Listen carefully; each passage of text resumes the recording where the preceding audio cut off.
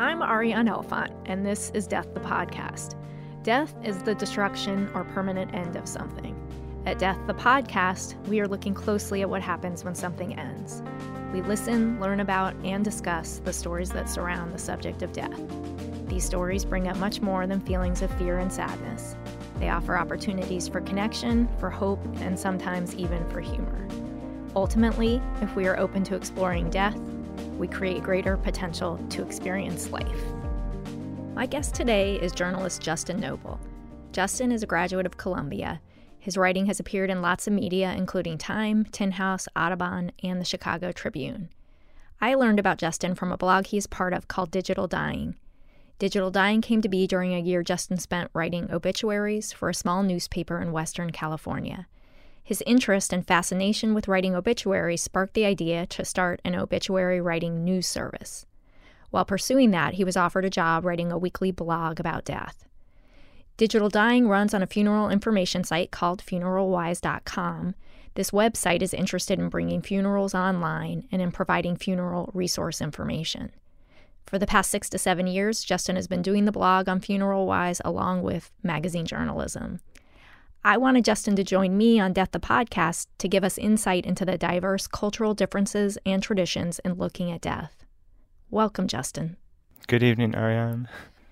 I wanted to ask you, what things have you written about that inspire you about death?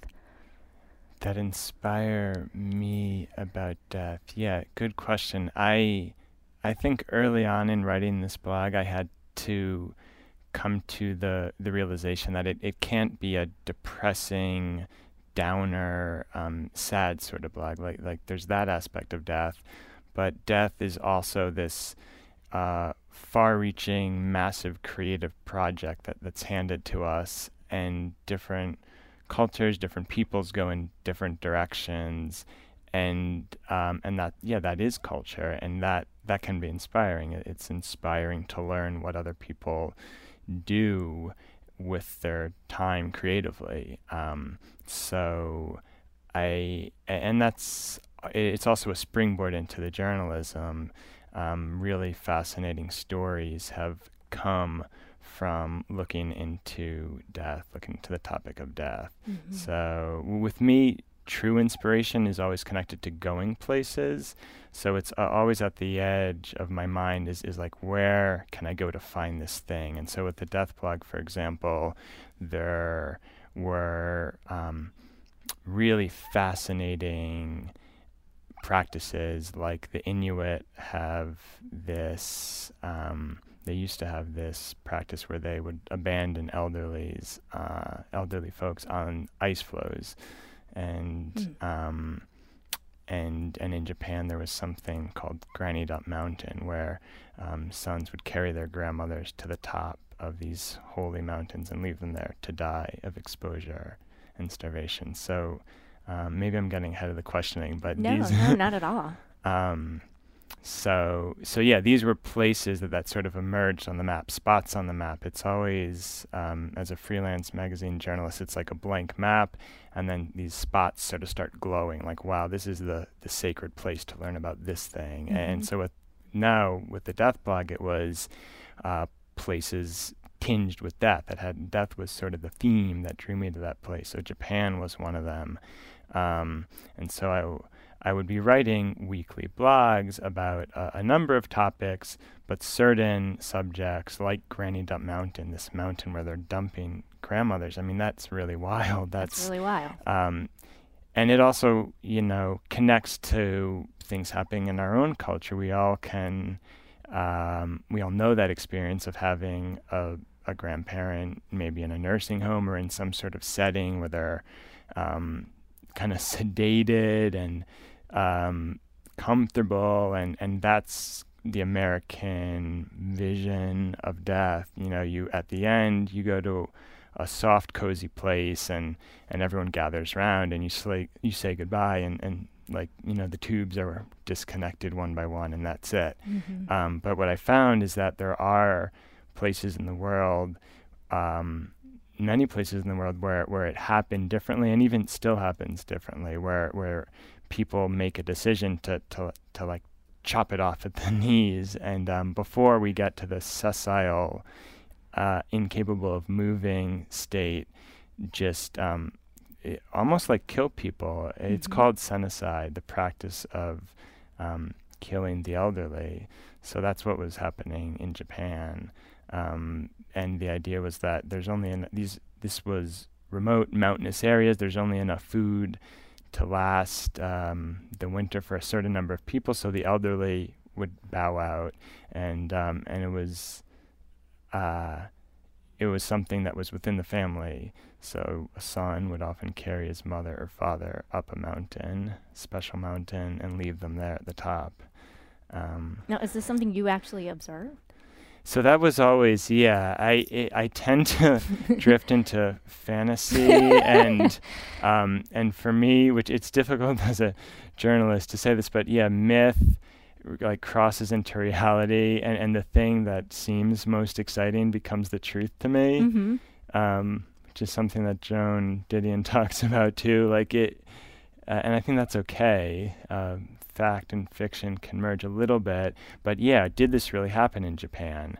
That was a question. So I had spent some time in the Western Pacific. Another thing, as a freelance journalist, it pays to go places where not a lot of people are, where not a lot of people are writing about. You can sell stories better. So I had grown really interested in Yap, these remote islands in the Western Pacific.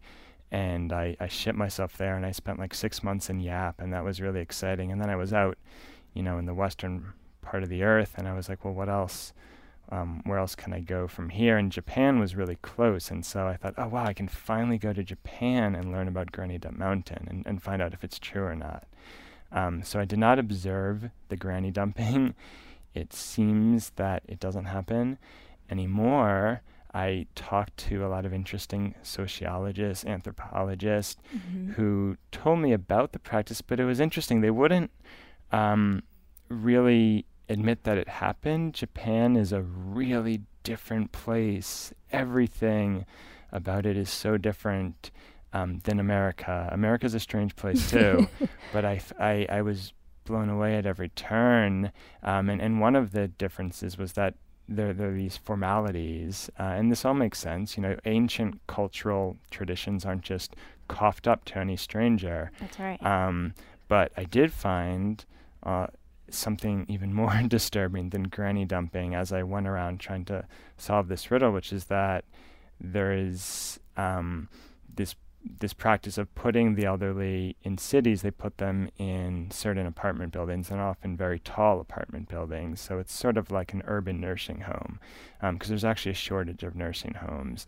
So you have these big government apartment buildings where a lot of old people are living. People in Japan live very long, so they have a healthy diet often, and they're often living alone because the culture has changed there too. Just like in the US, we don't live in 3-generation households as much. Grandparents are separate in the nursing homes. So in Japan too, the grandparents were alone in these big apartment buildings. The kids don't visit them anymore, and they would die alone, and no one would discover the body for days, weeks, even months, and in one case, literally 10 years to discover that this body had died. Oh my gosh. And they call it lonely death, or korokushi. And there actually was just a really big article in the New York Times about lonely death happening in New York City. So this is something, it's sort of it's the modern day granny dumping. So it does exist. The isolation. Yeah, exactly. So right. And so for me, it's like, well, wow, in the old way, it was sort of magical. You had this act where you connected with your elder and carried them up a mountain. And as awful as that is to say goodbye to them, there's a charm to that. Now it's kind of only awful. You don't visit them. You leave them alone in an apartment. And they die, and no one even notices the body's gone. That's how little we care about the elderly. So, I mean, what do you make about that shift in perspective? I mean, there's something about that you seem very compelled by. So that's a topic that's come up over and over in the blog, this idea that we're disconnected from the body.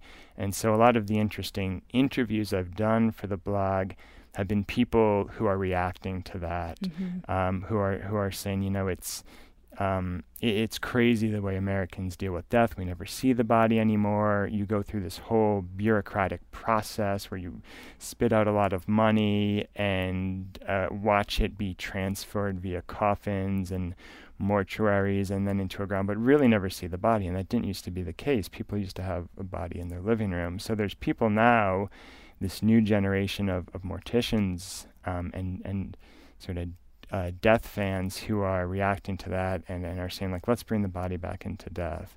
And I also hear you saying, like, let's bring intimacy. Yeah, absolutely. And connection and community.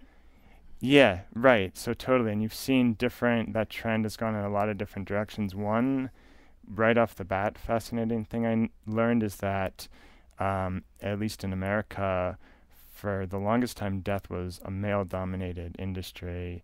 In 1971, 95% of the people entering mortuary schools were men, and often sons or grandsons of people who were already morticians.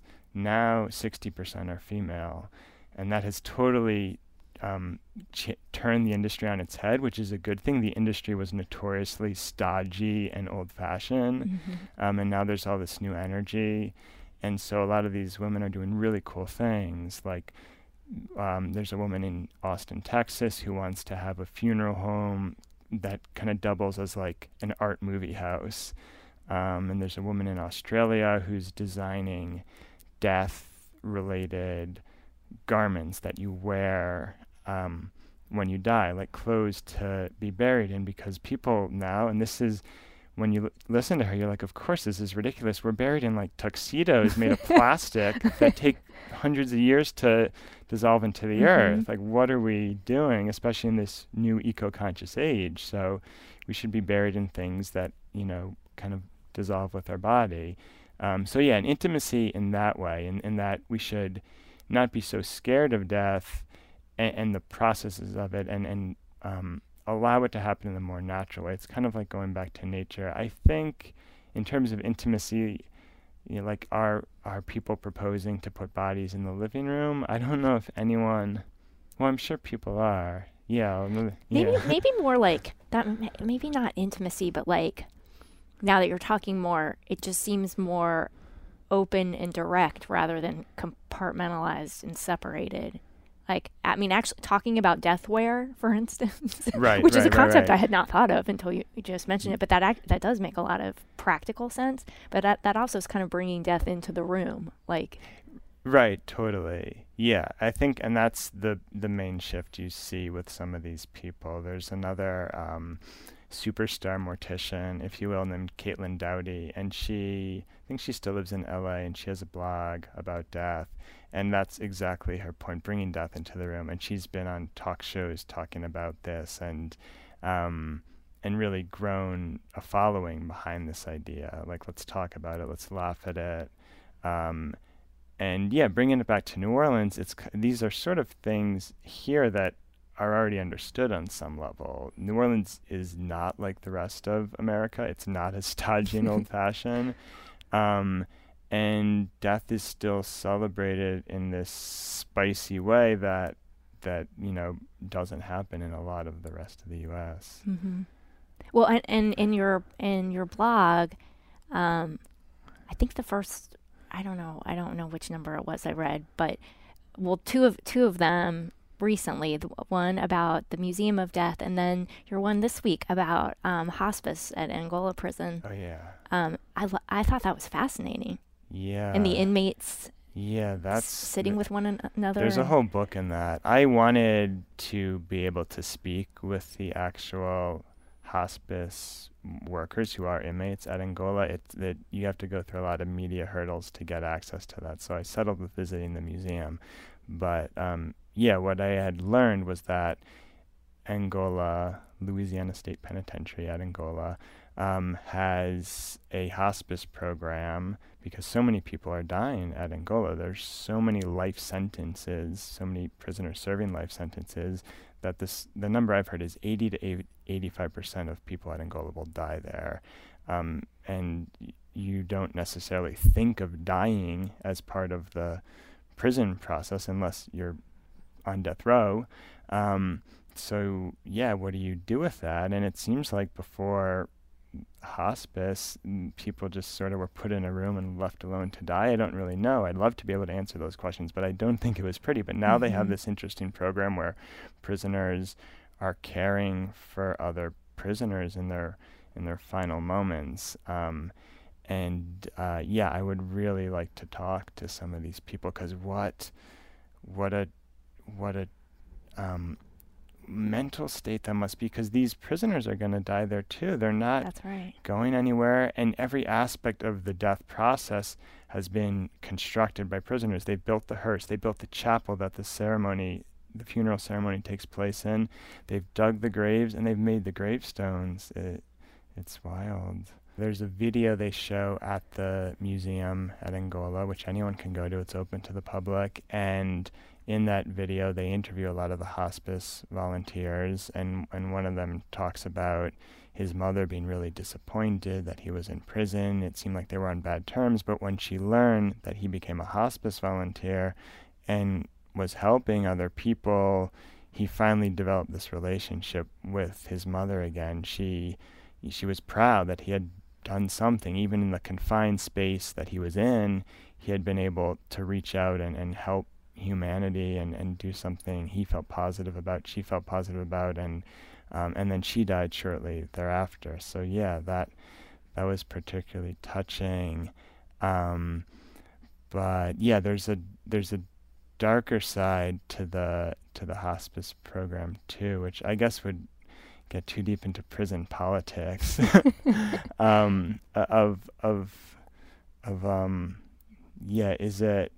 Is it all sort of smoke and mirrors? I mean it is. You have to keep people occupied. That's kind of the big task at Angola. How are you going to keep people occupied when they're here for their whole lives? Yeah, no, I see what you're saying, that there's two sides of that. Right.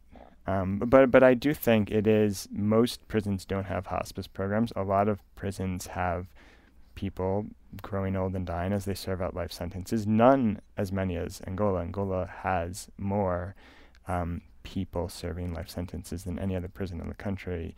But in a way, they are leading the way with this idea of hospice, because I think only 14 prisons have a hospice program, which means a lot don't. So what happens to these prisoners as they die? I don't know. Well, in general, this like intrigue with death for you, where does that come from? You're obviously a curious person. Yeah, that's a good question. I don't think I'm a morbid person. I think there is a little bit of a detachment as a journalist. It's like the world becomes this weird, freaky thing that you kind of laugh at and write about and are curious about, but you are a little bit detached to be able to do that. You're entering the trauma of people's lives. You're entering the weirdness of people's lives, and you sort of have to think of it as, well, this is just something fascinating I'm writing about. If you truly digest it, it becomes too personal, or it becomes too awful, and it becomes difficult to do. Or it colors your writing in a way that probably makes it less interesting. But that being said, also recently more and more, I've realized that, you can't be totally detached, because then you're a little bit inhuman yourself, and it is important to have a stance on certain issues, to have a position. But with death, it's really remained a curiosity, a fascination, and a way to explore culture. But it has entered personal space at times, and then I've written about that. Like, there was one blog I did about my grandmother passed away, and it was really strange the way it happened. It was a winter in New Orleans, and it was a really cold winter up north. She lived in Chicago, and so I went to visit her, and it was this really strange experience of flying into Chicago, and the whole city was frozen, like the whole Midwest was frozen, and going to see her in this house she had been living in for like 50 years, and it's, an ancient sort of house, not ancient, but like 1950s America, just right out of an old like Maytag commercial or something. And then she basically ended up dying like with me right in front of her, and I was in the room with her as she gave her last breaths, and so that was something. And then later I picked up this book that she was reading at the time, and the bookmark was a library book, and the bookmark was in, like chapter 2, and the first sentence of that chapter was, "This is how she died." And I was like, wow, this is wild. Like, did she know she was going to die? I'm the eldest grandson. Had she maybe summoned me to like witness her death? And it was a very peaceful death, as deaths go. And then, even the OCD mind goes beyond that. Like, did you kill her?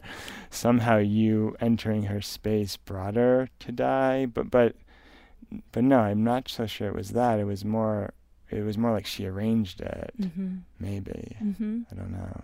Well, what a powerful moment to be there. Yeah, no, it was definitely powerful, and I think the family was very appreciative that I was there. She could have been a lonely death also. I mean, we care about her, and family visits her often, but she lives alone. She could have passed away in the house and been another lonely death. We talked a little bit about some of the cultural differences in dying and funerals, but I was wondering if you could say a little bit more about that, and clearly you're very interested in and different cultures and different landscapes and different environments, and about how that relates to death, dying. Yeah, totally. So right, what I did realize early on was that death is this great art project for culture to do something really interesting, and a lot of cultures have been led in fascinating directions.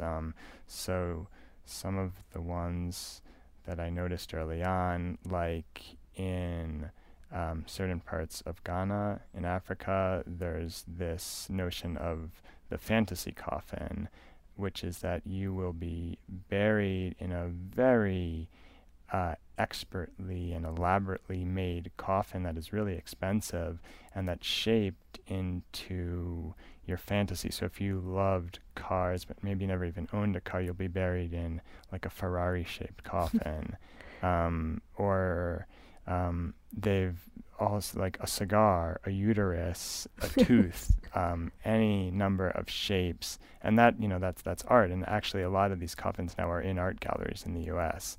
So that is a really interesting artistic direction. Another one that came up early was in Taiwan. There's this idea of the stripper funeral, which is that a funeral procession will go often from the house to the cemetery, and events in Taiwan are supposed to be hot and noisy and boisterous and loud, and if it's not, it's a failed event. And even a funeral is supposed to be like that. And so they'll have almost like a second line, this sort of parade of music and people marching to the cemetery. And how to spice it up even more, well, they have a flatbed truck, and on the back there's a woman dancing, like pole dancing. And that, that's the Taiwanese stripper funeral. And then that happens in other parts of China too. And I didn't go there to suss that one out, but I did speak with some anthropologists who study that phenomena. And something else that came up more recently is in Mexico. There's this huge drug war going on. There's these huge cartels which have immense amounts of power, and when these big drug leaders die, they're buried in what have now been called narco tombs, which is that, like in New Orleans, you can imagine the really extraordinary tombs in St. Louis Cemetery that are almost like little houses. These take it to the next level. They're like gaudy Miami mansions in a cemetery, and colored absurd pastel yellow and pinks. And the idea, you can see how it got started. It's like, well, I want my tomb to be fancier than yours. Well, mine's going to be fancier. And now they're literally building, like condominiums. It's like tomb competition. So. Totally. Yeah. Which is often the case, as I've learned, I guess we're a competitive species. But yeah, these artistic competitions, which is, like Mardi Gras too, has that, these sort of who's going to make the best outfit. It's a creative battle, which is a good thing to be battling about. It is. It's interesting tying it into tombs. Yeah, right. That would not, it's not one I would have thought of, but they do that. So, yeah, another thing that comes up a lot and is also, easy with the fans is anything to do with pets. So, yeah, humans die and we care about that, but our pets die too. It can be really tragic. And so there's all sorts of niche industries that I've found that deal with this. So one is that there's pet psychics who can communicate to your dead pets, and you can, through the pet psychic, which can be done online, talk to your pet, find out how it's doing in cat heaven or dog heaven or dog hell or cat hell. I think this mediums usually can go to both places. It can also find out, like, if... so I spoke with one pet psychic in California, and he said, if like a pet shows up missing, he can go and contact the pet and often learn that maybe it met a horrible end, like it was eaten by coyotes, and then he can tell the people exactly where, like, well, part of the pet is at this dead end because that's where the coyote first got the little poodle, and then like the other part is still in the coyote's stomach. He can get as a he can get that. Yeah, he says. And then there's this great home business. I think they're probably still in business in West Virginia. This couple, you can send them your pet corpse and they embalm it, which is something that's becomes sort of common, but theirs is special in my eyes because it's like it's a home business run like out of this wood shop behind their house. I don't know what methods they use, and it takes like 5 months, but then they send you back your dog or cat in whatever position you want. So if the cat was always nuzzled up on your side on the couch, you can have the cat preserved in that position forever. And then the cat will always be. You put it on the couch and there it is, like an ornament. That is fascinating. Yeah. Yeah. Yeah, they've got something going on there. How do you learn about all these businesses related to death? And yeah, good question. I have Google alerts with words like funeral, and I used to get Mortuary Magazine. There's a whole slew of magazines related to the funeral industry, but those actually weren't that interesting. The best way really is talking to someone, telling them what I do, this side gig of writing about death, and then they'll be like, oh wow, have you heard of da-da-da? And then I'm like, no, and I follow up on it, and that's really the best way actually, because people out there have a lot of knowledge. They might not have the comprehensive knowledge, but they know about 1 or 2 or 3 specific things that I've never heard of. Well, that was one of the things I was going to ask you, is that, like, how do people respond to the fact that you write about this subject? It sounds like some people have some stuff they want to offer, and I'm wondering what other kind of reactions. Oh, yeah. I think because it is something that we don't think about and that is a bit tabooed, it's like breaking the ice at a party. Like, everyone's kind of excited to pour something out because like, oh wow, yeah, we don't talk about that, and here's this thing. So it's sort of easy in that sense. Like, if I was writing about something like, I was gonna say Saints football, which I don't know a lot about, like, people wouldn't be as eager, but I think that people would be eager to share their viewpoints. But I think even me saying I write about death gives a person that I'm talking to the forum to then say a little bit, and you often don't have that option in daily life. So yeah, it's helpful. Kind of, it opens them up. It really does sound like what you're providing with your questions is a forum for people to share something that they might otherwise be alone with. Right, it connects. Because are you in therapy or? I'm a psychologist. Psychologist. Okay. So you talk to people, right? I do a lot of listening, but you do a lot of listening. Okay, yeah. And so talking, right. yeah. Yeah, so right, I often think that journalism has a lot of similarities to that. You're opening people up. Well, your approach to it certainly does. Right, psychojournalism. Well, the subject matter itself is certainly lending itself to a lot of emotion, Right. potentially, and a lot of unknown, and your willingness to provide space for that and then sit with what comes. I mean, I think that's extraordinary on your part. Right. Yeah. No. That's And you get to hear a lot of extraordinary as a result of that. There's still one part of me that does feel like if you talk about death in the city at all, you're missing. You're almost being rude isn't the right word. You're sort of being tactless if you don't address the fact that so many murders happen in the city. There's so much death in the city, and death can come so quickly.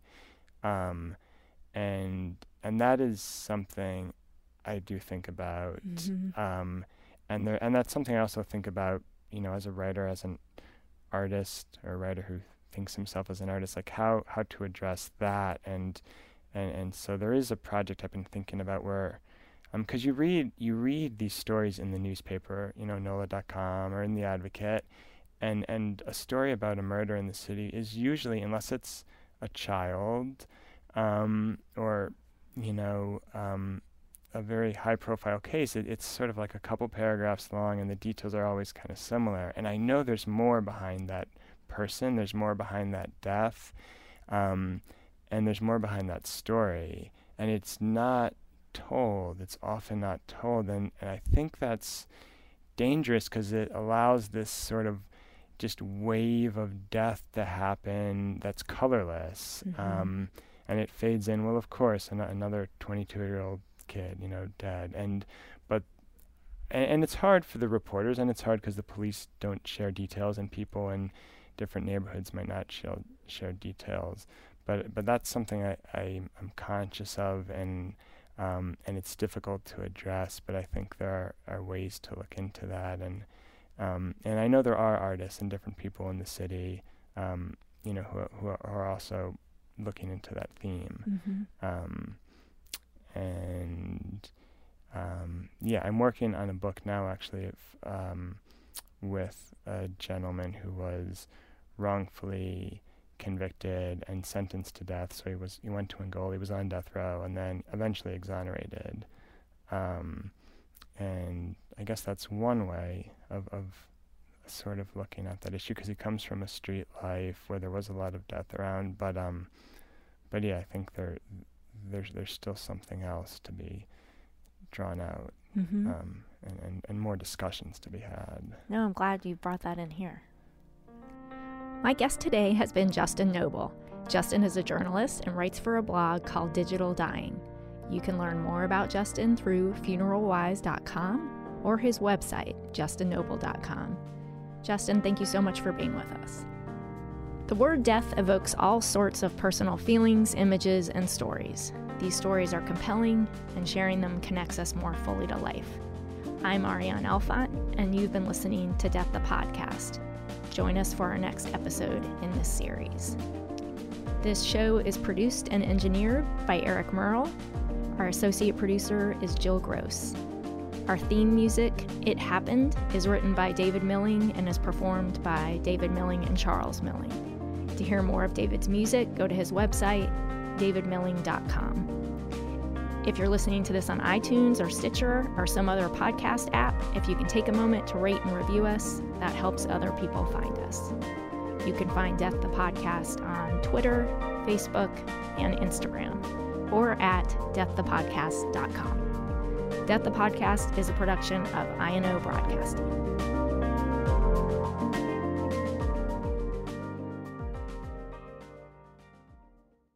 Summer's almost over, but at Old Navy the styles are as hot as ever. Get to Old Navy now for 30% off all jeans, 40% off all dresses, and 50% off all tees. That's right, get 30, 40, and 50% off all your favorite styles for the whole family, plus up to 75% off clearance. Hurry in fast. These deals won't last. The sale ends soon at Old Navy and OldNavy.com. Valid in-store 8/22 to 8/28 and online 8/22 to 8/24. Excludes in-store clearance, bubbles, active, licensed, and men's package tees.